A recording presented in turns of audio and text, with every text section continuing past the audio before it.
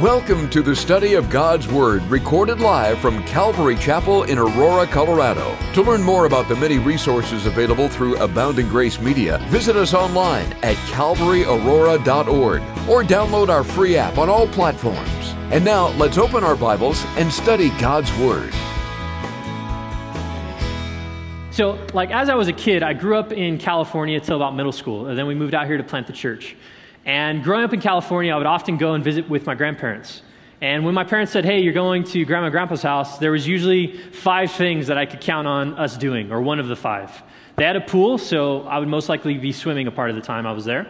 Because of that pool, they also had or attracted a lot of frogs, so most likely I would be catching frogs or swimming. If I wasn't doing those 2 things, I was inside playing dice at the table with my grandmother and her magic pencil, as my grandpa would call it. I would later find out he named it that because it was the reason we lost all the time. I grew up being a loser. Some of you know what that means. You have that family member that has the magic pencil and also keeps score. If we weren't doing dice, if I wasn't messing with the frogs, if I wasn't swimming in the pool, I most likely was given a family-size or party-size bag of barbecue potato chips. And I would walk around the house with that bag, and I would pick out a VHS tape, which just sounds so old saying. It was this massive catalog of brand new movies that my grandma would buy. She would buy every new movie that came out. Didn't matter the genre. So I learned really quick, certain movies I wasn't allowed to watch, period, even if my grandma bought them, because she would just buy them because they were there. Anyways, I'd pick up that cartoon, I'd sit on the couch, I'd eat my bag of Lay's barbecue potato chips for the next 4 hours till my parents came and picked me up. And then I realized that it was because of those amazing potato chips that in junior high I would have to shop in the Husky section of the pant section in Kohl's. Didn't even know that section existed, but I thanked those Lay's potato chips. If it wasn't doing those 4 things, my grandparents were the masters at collecting change. You know, we did change for change with the big, I think there were 5-gallon water jugs out there. My grandparents had that all throughout their bedroom. And they also had the glass jars that they would have milk in. They would empty out the milk, obviously, drink the milk. And they'd fill it up with change. And every so often my grandpa said, hey, you can drag one of those out of our room and start sorting if you like. And so that was exciting for me. You know, now I look back at it, I was just kind of working for my grandpa, but I would drag that thing out of their bedroom, bring it to the front living room, and with all my might as a 5 to 7-year-old, I would try to pour that thing out. And really it was just dumping it, and whatever fell out, that's what I was going to play with that day. I was always on the search for the ancient coin, the 1970s penny. To me, that was the oldest. It would be so cool just to find something that was as old as my parents, and I would find usually the dirtiest ones because it makes sense. The one that's been around the longest would probably be the dirtiest coin in the jug. So I'd separate out the dirtiest ones, like the black ones, the ones you can't even tell if it's a penny or not. And one day my grandpa comes up, he's like, hey, you know what, let's take your dirty pennies and let's put them in a bowl with some vinegar and salt. And we'll let them soak in there for a few minutes. We'll come back in about 10 minutes and see how they're doing. So we did that. I came back, started cleaning it off. And lo and behold, the dirt was coming right off those pennies. And I had never seen such beautiful pennies. I mean, they looked like they were coming out of the mint. And we have the Denver Mint here. So when we did eventually move here, the shininess of real minted coins was surprising. I was like, oh, I already have that. I've cleaned plenty of pennies in my time. But what was fascinating was seeing that when the dirt was removed, there was this beauty to be revealed. It didn't matter how old it was. It didn't matter how dirty it was. This chemical concoction that smelled really bad that my grandpa gave me was able to clean off this dirty penny. And I share this story with you not just because I want to look back at fond memories, but what we're about to dive into in Matthew chapter 21 is a scene where Jesus is coming to clean up his house. The message title today is Cleaning Up the House. And we're going to only cover a few verses. But in order to really get into it, I want to give you some background on what is happening before we get to this scene. In Matthew chapter 21, verses 1 through 11, this is an exciting time. This is an answer to prophecy. According to Zechariah 9:9, and also, it's blanking, hold on, Isaiah 62:11, there is a prophecy about Jesus entering into Jerusalem, or the Messiah entering into Jerusalem on a colt or a donkey. Matthew chapter 21, verses 1 through 11, cover Jesus sending his disciples into town to go find that colt and donkey. They would later bring that to Jesus, and Jesus would ride into Jerusalem on this donkey.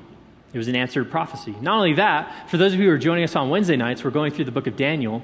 Daniel chapter 9, verse 9 predicted the exact day Jesus would do this on this colt 500 years earlier. And to me, it just amazes me. This section of Scripture, and if you have more time later today, I suggest you read it, verses 1 through 11, is an exciting section of Scripture. It is the fulfillment of prophecy. It's the fulfillment of Jesus riding into Jerusalem. There was a celebration. There was happiness. People were praising him. It was just a fun, exciting time. That's how chapter 21 starts. Now, Jesus, the reason they were celebrating was because he already developed a reputation in the Galilean region, which is the region of area that surrounded the Sea of Galilee, or it's also referred to as the Lake of Gennesaret. And Jesus was known as being the one who was feeding thousands. He was doing miracles from town to town. He was most likely known in the city of Capernaum because that's where he was doing ministry. That was his home away from Nazareth, and also his home away from where he was born, which was Bethlehem. But he's entering in Jerusalem. There's an excitement. There is anticipation. They believe that he is going to be the Messiah to free them from the rule of the Romans. But then verse 12 happens, and things change a little bit. If you would, pick up with me in verse 12 of chapter 21 in Matthew.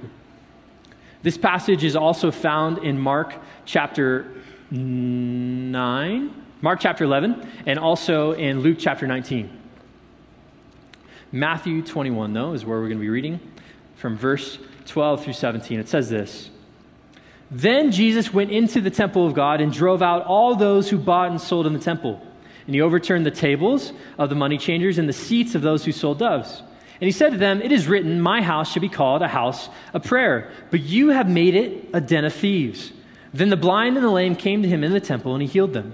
But when the chief priests and the scribes saw the wonderful things that he did, and the children crying out in the temple and saying, Hosanna to the Son of David, they were indignant. And in verse 16, they said to him, Do you hear what these are saying? And Jesus said to them, Yes. Have you never read, out of the mouth of babes and nursing infants, you have perfected praise? Then he left them and went out of the city to Bethany, and he lodged there. Right away, this is a different kind of tone than the earlier verses if you were to read chapter 21 from the beginning to this point. What's interesting is that in Mark and Luke, they don't have this situation happening right after Jesus enters Jerusalem. Instead, what they have is Jesus enters Jerusalem, and then he leaves Jerusalem to go stay in Bethany, and then comes back the next morning to this scene, the temple scene. However, I think Matthew is allowing this section to be back-to-back because he kind of wants it to have this shock factor.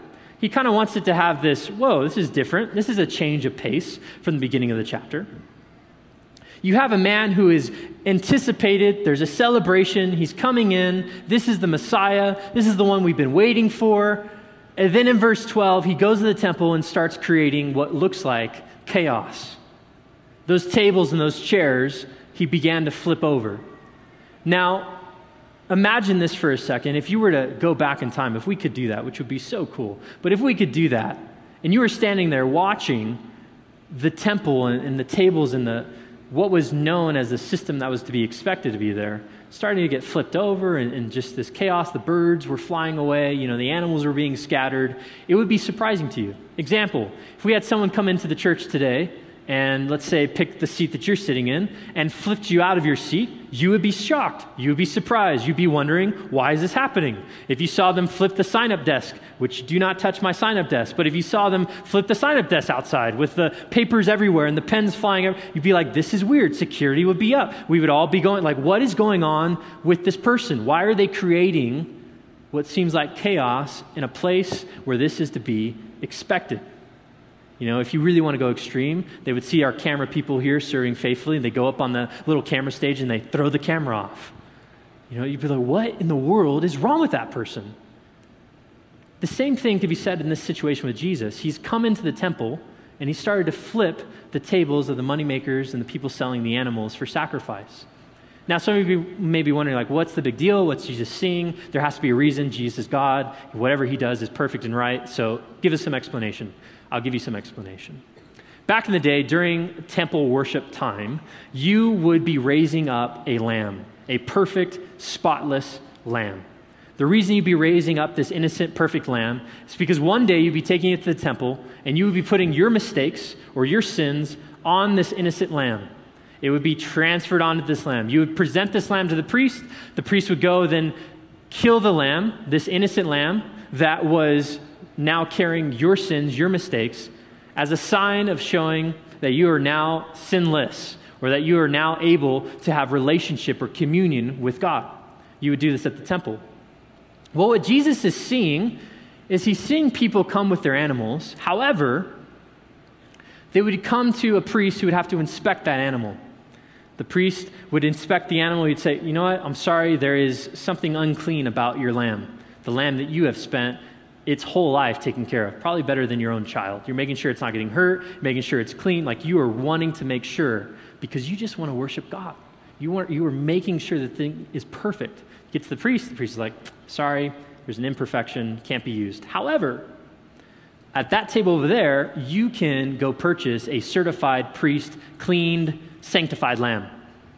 Like, okay, I want to worship God. I'm going to go do it. So you go up to the table and you say, hey, can I buy this lamb? Can I buy this dove? Can I buy whatever the animal was? There's different tiers depending on how wealthy you were, what you could afford, what you could sacrifice. But let's say you brought a lamb, so you want to buy a lamb. Can I buy this lamb? You're like, yeah, sure. Here's the price. You pull out your coinage. This coinage is Roman currency because Rome was the authority and power at the time. You hand it to them. They say, oh, I'm sorry. As you know, Rome is unclean because they are keeping us subjected to them. It is not of God's will. Therefore, we do not accept unclean money. However, there's another table right over there where you can exchange your money for what we do accept, which is called the temple shekel.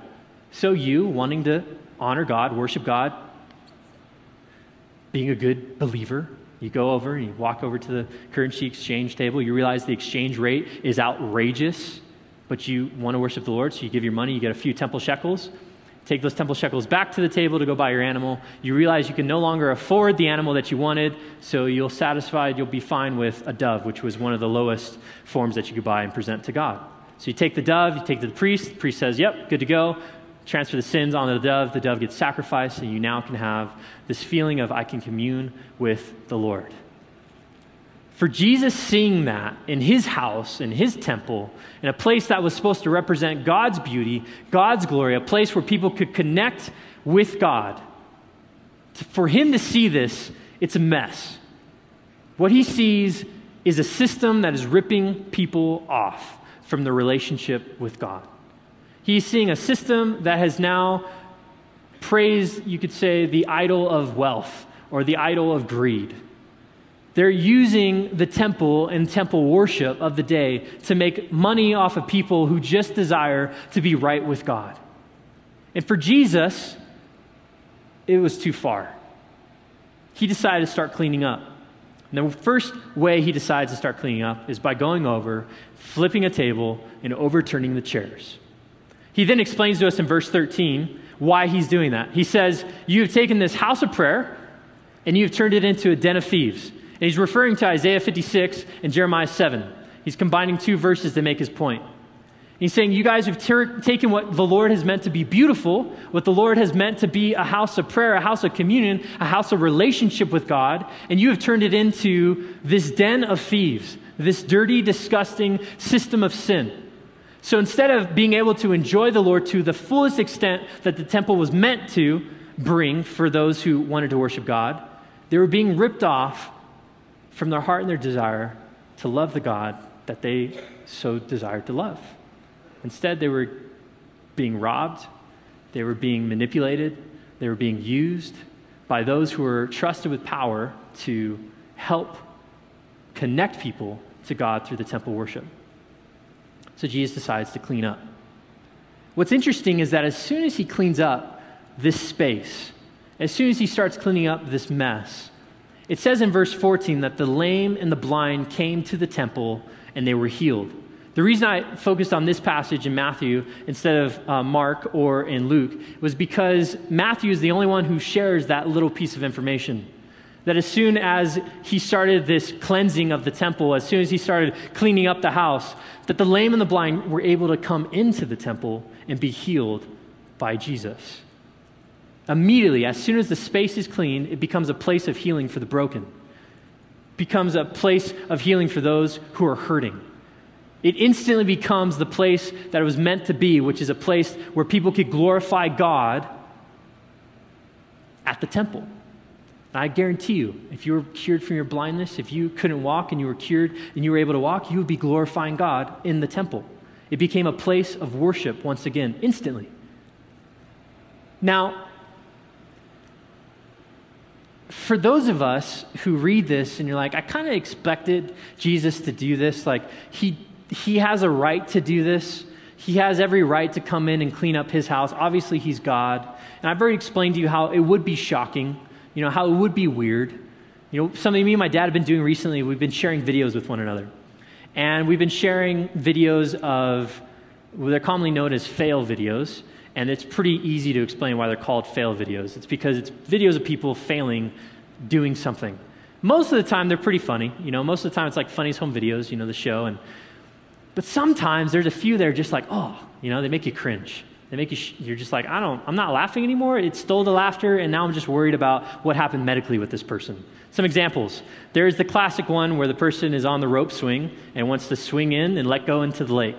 And instead of letting go into the lake, they hold on still and they right back into the cliff that they jumped off of. And you're just like, you know that they had to go find a hospital or an urgent care right after that. The other one is, the classic, and these are my favorite to watch, but the classic skateboarder who's like, I'm going to grind on this rail. I got this. This is no problem. He's getting speed. It's like a 10 stair. He jumps up, skateboard slips, he lands on the rail, and you're just like, that just looks so painful and so violent. And like I explained earlier, if we were to see someone come in here and start flipping chairs and tables, we'd be like, what is wrong with this person? Why are they so violent? What is going on? We'd be shocked. Well, the same scene is happening with Jesus when he does this. I don't want to underemphasize this. In fact, I want to overemphasize it. Jesus is making a scene here in the temple, a scene that you would question. However, from what I've explained, he's cleaning up a mess that is being seen throughout the temple through the system of bartering for money and animals. But what I would like to tell you this morning is that Jesus is still in the business of cleaning up his house. If you would, turn with me to 1 Corinthians chapter 3 and chapter 6. We're going to look at a couple verses. 1 Corinthians chapter 3 and chapter 6. Just to give you some background on what this is, the Apostle Paul is writing to the church in Corinth, the Corinthians, and he is using I'll just read it and you'll kind of get a better idea. But he's proposing a question. He wants to make sure they're aware of this point, and he actually does it twice, which is why we're going to look at chapter 3 and chapter 6. But chapter 3 and verse 16, he's asking this question. Do you not know that you are the temple of God, and that the Spirit of God dwells in you? Turn with me to chapter 6. We're going to look at verse 18. He's directly associating the sin of sexual immorality with their bodies. And in verse 18, he says, flee sexual immorality. Every sin that a man does is outside the body, but he who commands or commits sexual immorality sins against his own body. And again, he asks the question in verse 19, or do you not know that your body is the temple of the Holy Spirit who is in you, whom you have from God, and you are not your own? For you were bought at a price, therefore glorify God in your body and in your spirit, which are God's. As in God's possessing and not as you being God's. Paul's making this point saying, guys, he's making the point to the church in Corinth, and he's making it to us this morning.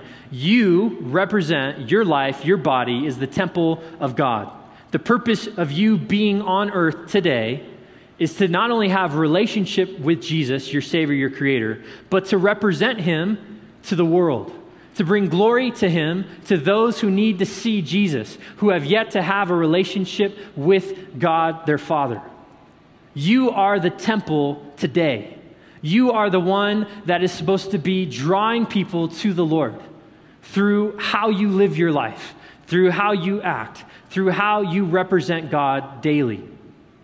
Now, if you're like me, which I believe many of you are, our temples can tend to get a little messy. Or our temples can tend to build up some mess. And I'm not talking about crazy messes. I was just watching, or I don't watch it often, but every now and then it's on. There's a show called Hoarders on TLC where you just see the houses are filled with stuff. Like, I don't even know how they have that much stuff, but they're just filled with stuff. And I'm not talking about that kind of mess. Obviously, if that kind of mess in your temple, the Lord is definitely wanting to clean that up. However, I'm talking about the little stuff. I'm talking about maybe you have an anger problem, and your anger problem comes out every now and then. Maybe you snap back a little too quick at your spouse, maybe it's your kids, maybe it's people at work. And over time, your little anger problem, you've kind of come comfortable with it. So much so that people kind of know you as, yeah, he's a Christian, he's saved, he's my dad, he's my mom, she's my mom, not he's my mom. She's my mom, and, that's just him, that's his personality, yeah, he gets a little upset sometimes. And you can fill in the blank. It doesn't have to be anger. I'm not just picking on people with anger. You can fill in the blank, whether it's greed, whether, you just love working and don't love being with your family. It could be you have a tendency to argue a lot, like you're just confrontational in a way that's not really to help anyone. You just want to prove a point. So that would be a sign of pride. Whatever that little mess might be, over time, that mess builds up in our temples. Over time, that mess builds up in our lives. And what that does, much like the system did in the temple, it detracts or it pollutes or it dilutes what we were called to do as God's temple, which is to draw people to the Lord through how we live and how we act. Now, some of us have gotten so comfortable in our sins, in our messes, that's a nicer way of saying it, that we have decided to get a nice chair. This isn't a nice chair. It's actually a heavy chair from the middle school that we used to live in. But we've gotten a nice chair. Maybe your chair is like a lazy boy, so you've had some time to invest in your sin a little bit. And you just sit down and you're like, you know what? This is the life. The system's working. People have accepted me for who I am. Everything's going well. I am the temple with the system that's set up. So, you come to church and you study your Bible and you're praying and you're living your life. The way at least everyone else sees it, everything seems to be fine. You even say this, and we'll say it together just because I want to make sure this is clear. We say, Jesus loves me. On the count of 3, ready? 1, 2, 3. Jesus loves me. We say that. We believe that. We sit in our chairs and we're enjoying it. Everything is going as it should. The system is going well. Because our sins, we've become so comfortable in it, we've set up a system to where we allow it in our lives. And what it's doing is it's diluting and it's polluting and it's hurting our temple, the temple of God, the temple that's supposed to be attracting people to the Lord. Now, I've heard a lot of excuses. I've had plenty of my own justifications for whatever those little messes are in my life. One of them that I've heard recently is, I have a temper because I'm Irish. It's just part of me. It's what I am. You can fill in whatever the blank is, but things like that where we become comfortable with, that's what it is. That's just how I've been raised. So-and-so that helped raise me had this issue, and I just kind of inherited it because that's who I loved, and I imitated them. And you know what? Jesus loves you too, just like we just said. We just all said it. Jesus loves me. And because Jesus loves you, and because his plan for your life supersedes any comfort or system that you've become comfortable with, he oftentimes comes into our lives in what may seem like a shocking, what may seem like almost violent way, and he'll start flipping the tables and the chairs of the systems of messes and sins that we have become comfortable with. And when he does that, it's like I said, shocking. You don't expect it. You're like, this isn't the Jesus from verses 1 through 11 who was coming in triumphal and who was so happy and being celebrated and everyone was excited. No, you're meeting the Jesus of verses 12 through 17 who came to the temple to clean up the mess. And as believers, as people who are living with the Lord, desiring to live for the Lord, especially when we get comfortable in these systems, it can be really surprising that Jesus is flipping over the chair that we were sitting in. So much so that you're questioning, is this even from God? There's no way that this can be from God because he's revealing to you, it's time to clean up my temple. You are robbing people from being able to meet me because of the attitudes and the lives that you're choosing to live. You are ripping off people who now don't see you as a Christian, they see you as the hypocrite. You're ripping off people that need me, that are desiring a relationship with me. They just don't know it yet. And it's your role as my temple, it's your role as my ambassador to show them that the need, the desire, the want that they are looking for is what you've already found. But because when they come to the temple and they're being ripped off, they're not able to see or enjoy the worship that I've intended for them through your life. Because they come to you and you've allowed this system or this mess to build up so much, it's actually blocking them from being able to see everything that I have for them. Because you're my vessel, you're my temple to be able to show my glory to my people, my creation. So the Lord will come and he'll start flipping up those tables, he'll start flipping those chairs, and we'll come to a place where now we have to respond. How are we going to respond? If you would, pick up with me back in Matthew chapter 21, verse 15. Matthew 21, verse 15. Whenever those chairs or those tables are flipped, we have a chance to respond. We can do it in one of two ways. It says in verse 15, "But when the chief priests and the scribes saw the wonderful things that he did," speaking of the healing of the blind and the lame, not of the flipping chairs and tables, "and the children crying out in the temple saying, 'Hosanna to the Son of David,' they were indignant. And he said to them, 'Do you hear what these are saying?' Or they said to him, 'Do you hear what these are saying?' And Jesus said to them, 'Yes. Have you never read, out of the mouth of babes and nursing infants, you have perfected praise?'" Right away, we see two responses to what Jesus is doing in the temple. What he's doing by disrupting the system, by disrupting the mess, by cleaning it up. You see the chief priests and the scribes, and you also see the children. The children are praising him. They're saying, "This is God. This is the Son of David. Yes, Hosanna. He is here." The chief priests and the scribes are looking at this situation saying, "You're making more of a mess. Look at what you're doing." And imagine, again, going back into that situation, if he's flipping tables filled with coins, the coins are over the floor. The birds that he's flipping the chairs, the people that are selling the birds are probably flying away. It's probably a little bit of chaos with the animals that are being sold there. And the chief priests and the scribes are looking at this and they're saying, what are you doing?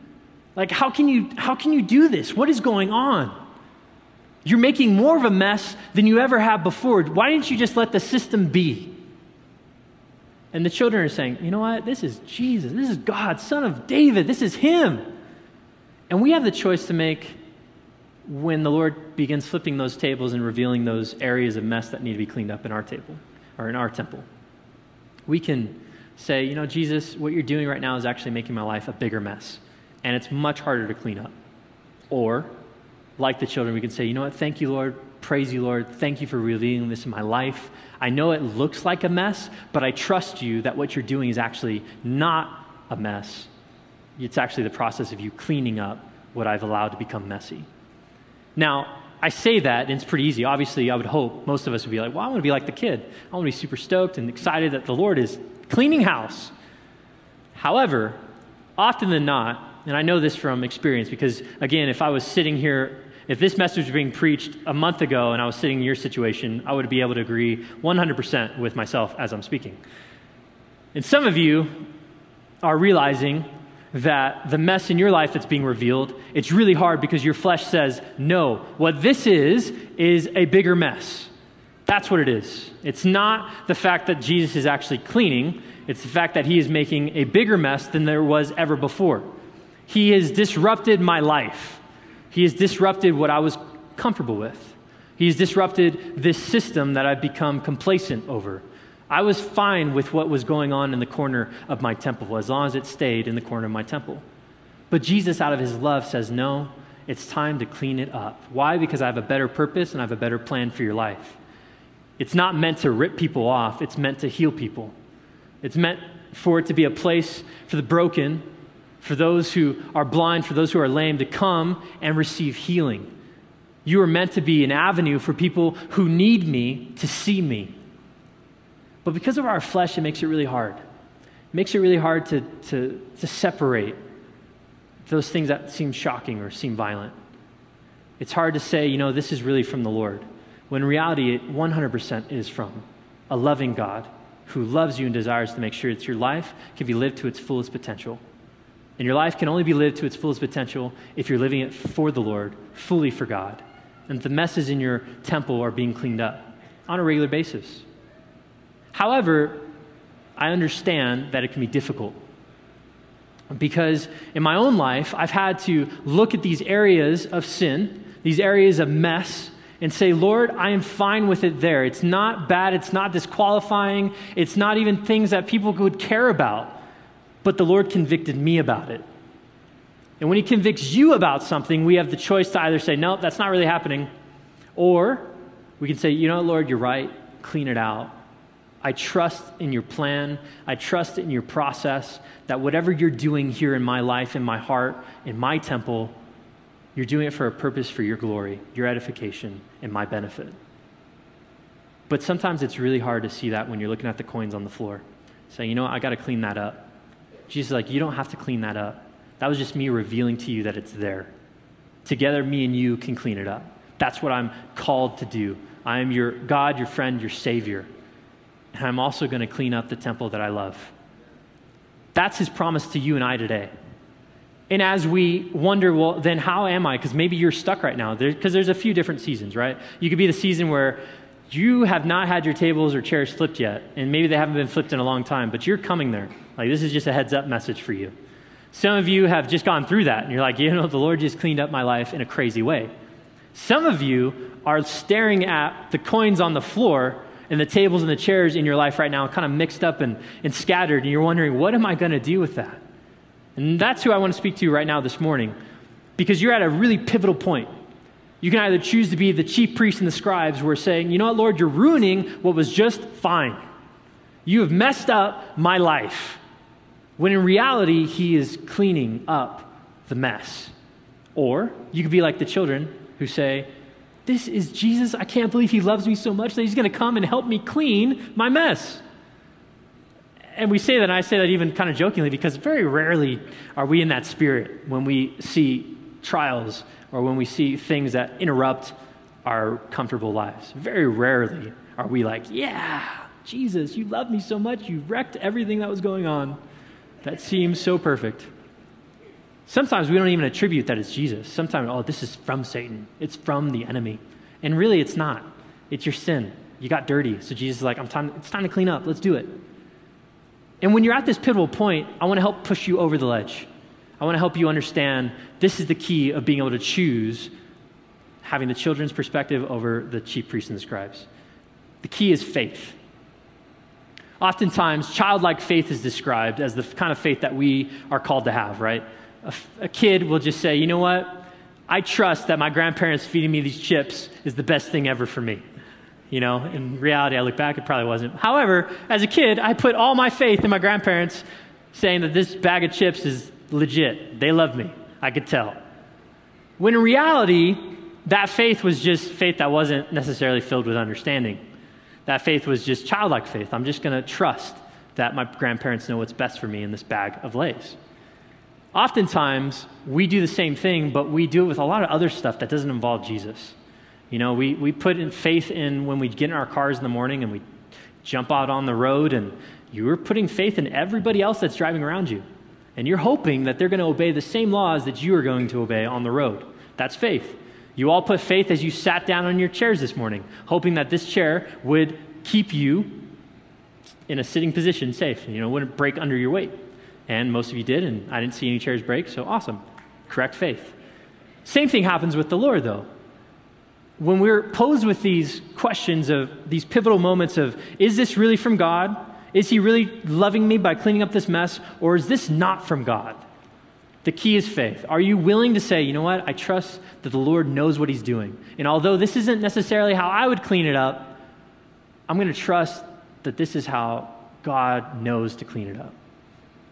And I can prove that through Jeremiah chapter 29, verse 11 through 13. If you turn there with me. It's verses that I'm sure you're familiar with. They're taught often, especially when I get to teach. I love going back to these verses because it's just such a direct promise. What God is doing is he's promising the children of Israel who are in captivity through the prophet Jeremiah that he loves them, he cares for them, although they're in captivity. In 29 verse 11, if you pick up there with me in Jeremiah,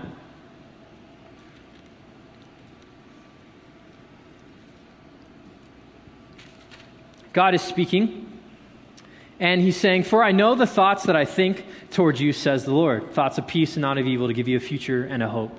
Then you will call upon me, and you will go and pray to me, and I will listen to you. And you will seek me and find me when you search for me with all of your heart." Like, that promise was not only for Israel then, but it's for you and I today. The Lord's character doesn't change over time. He desires to give you a future and a hope. Actually, he doesn't just desire it, he has it planned out for you. However, there are times where a part of that plan means it's time to clean up the house. It's time to clean up what we've become comfortable with in our lives, what we've allowed space in our temple to have, which is just a big mess. Now, I don't know your personal situations. I don't know what those sins are in your life, but I know what they are in my life because the Lord's pretty good at bringing the conviction through the Holy Spirit. And I know that I have a choice each time that conviction comes up. I can either choose to embrace his cleaning process, or I can choose to reject it, become bitter against it. I'm going to say, let's say you choose to embrace it after this morning. You're like, you know what? I'm going for it. I trust in God's cleaning plan. I want him to clean up the mess in my temple. Awesome. I don't want you to be surprised when those who become indignant about it come into your life. Because the enemy is quick to try to make dirty what the Lord has already cleaned. You're going to have people that come into your life that are saying, what are you doing? Everything was perfect. Why is this such a mess? Why are you doing this?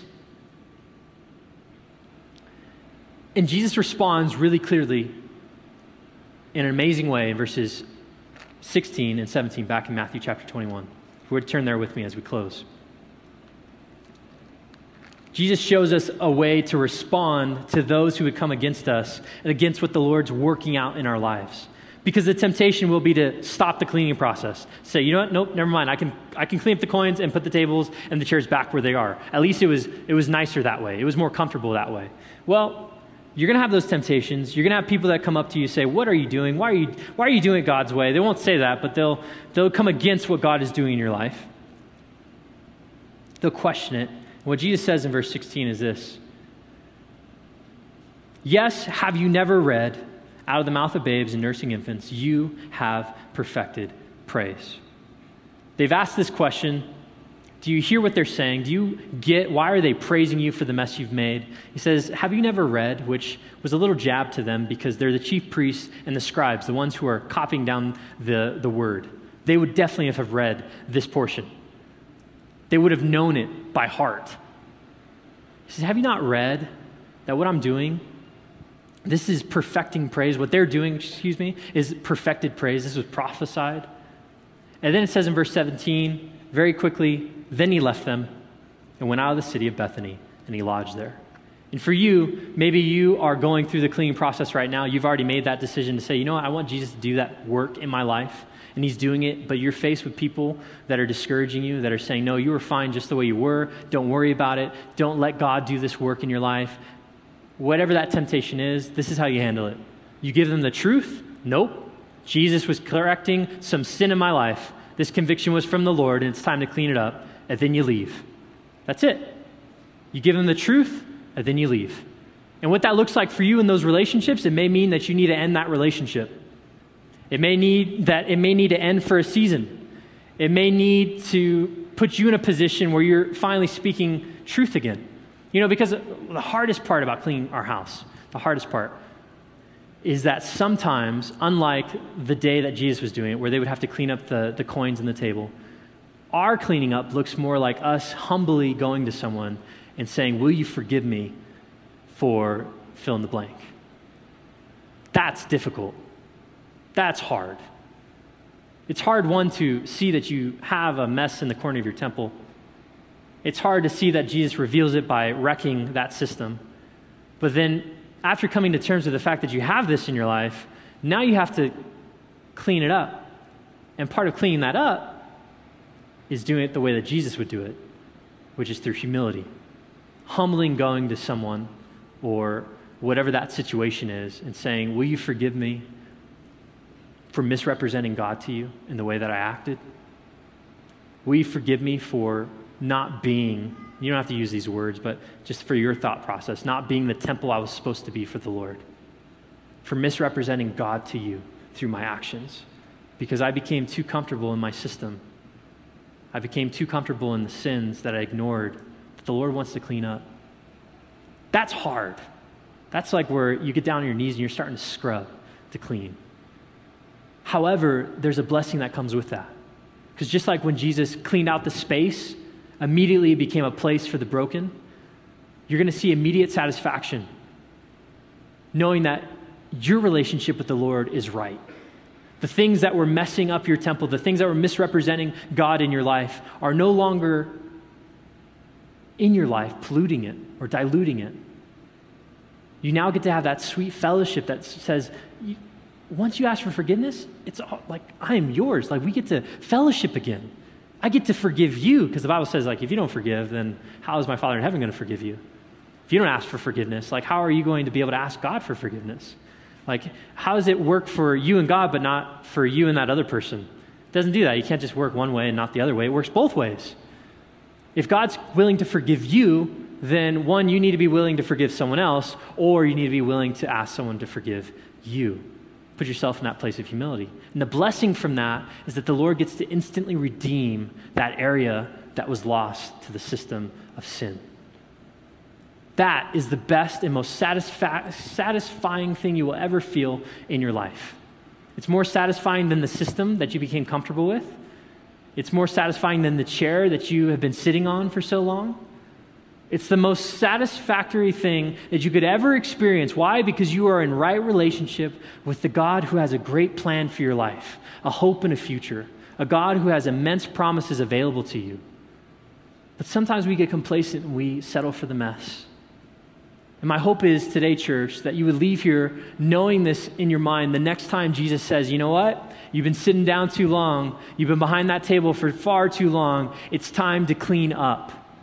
And when you get shocked, because you will be shocked, when you are wondering what is going on, that you ask the Lord, are you cleaning something up?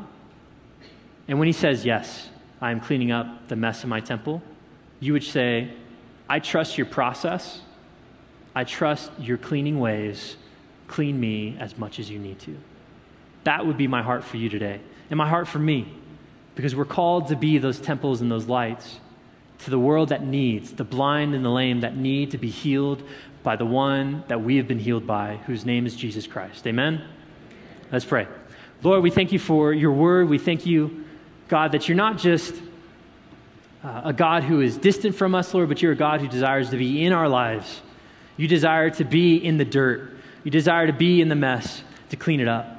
Lord, I thank you that you are willing to disrupt those systems that we become so comfortable with, that you are willing to reveal to us and then respond to us, Lord. Give us the truth in your word, what it is. We've taken your house of prayer, Lord, and we have turned it into whatever it is that fills our desires, Lord. You're willing to reason with us. And then you're willing to renovate with us, Lord. You're willing to clean. You're willing to help us really hold that potential that you have placed in us since we were born, Lord. You designed us to reach the world. You designed us to reach and represent you the best that we possibly can. That's only when the mess is clean. So I pray over this message, Lord, as we head out. I just want to thank you, Lord, for who you are. I pray for those who are here listening, not just online or on the radio, but specifically those sitting in these seats this morning, that you would strengthen us so that we might be more open, we'd be more ready to clean up the messes in our temples for your glory and for your honor. Now, before we go any farther, you may be sitting here and you're like, I don't even have a relationship with Jesus yet. And right now you just have a huge mess in your life. It's just massive. And I don't even have help to help clean up this mess. That's what you're faced with this morning. It's not that you have a little mess, but you have a huge mess. And what I want to share with you this morning is that you can have the helper that those who are sitting around you, and myself included, have in Jesus. You can have the one who comes up and says, hey, I see there's some dirt, I need to clean it up. Jesus made a way for that by coming down, living a perfect, sinless life, then being crucified, dying, and being raised again 3 days later. He was that little lamb. And he's saying to you today that I can take your mistakes, I can take your mess, I can take your sin upon me so that you might have a right relationship with your Creator, with God. In fact, I've already taken that. All you have to do is accept it. Are you willing to give your mess to Jesus? Are you willing to allow him to clean your life?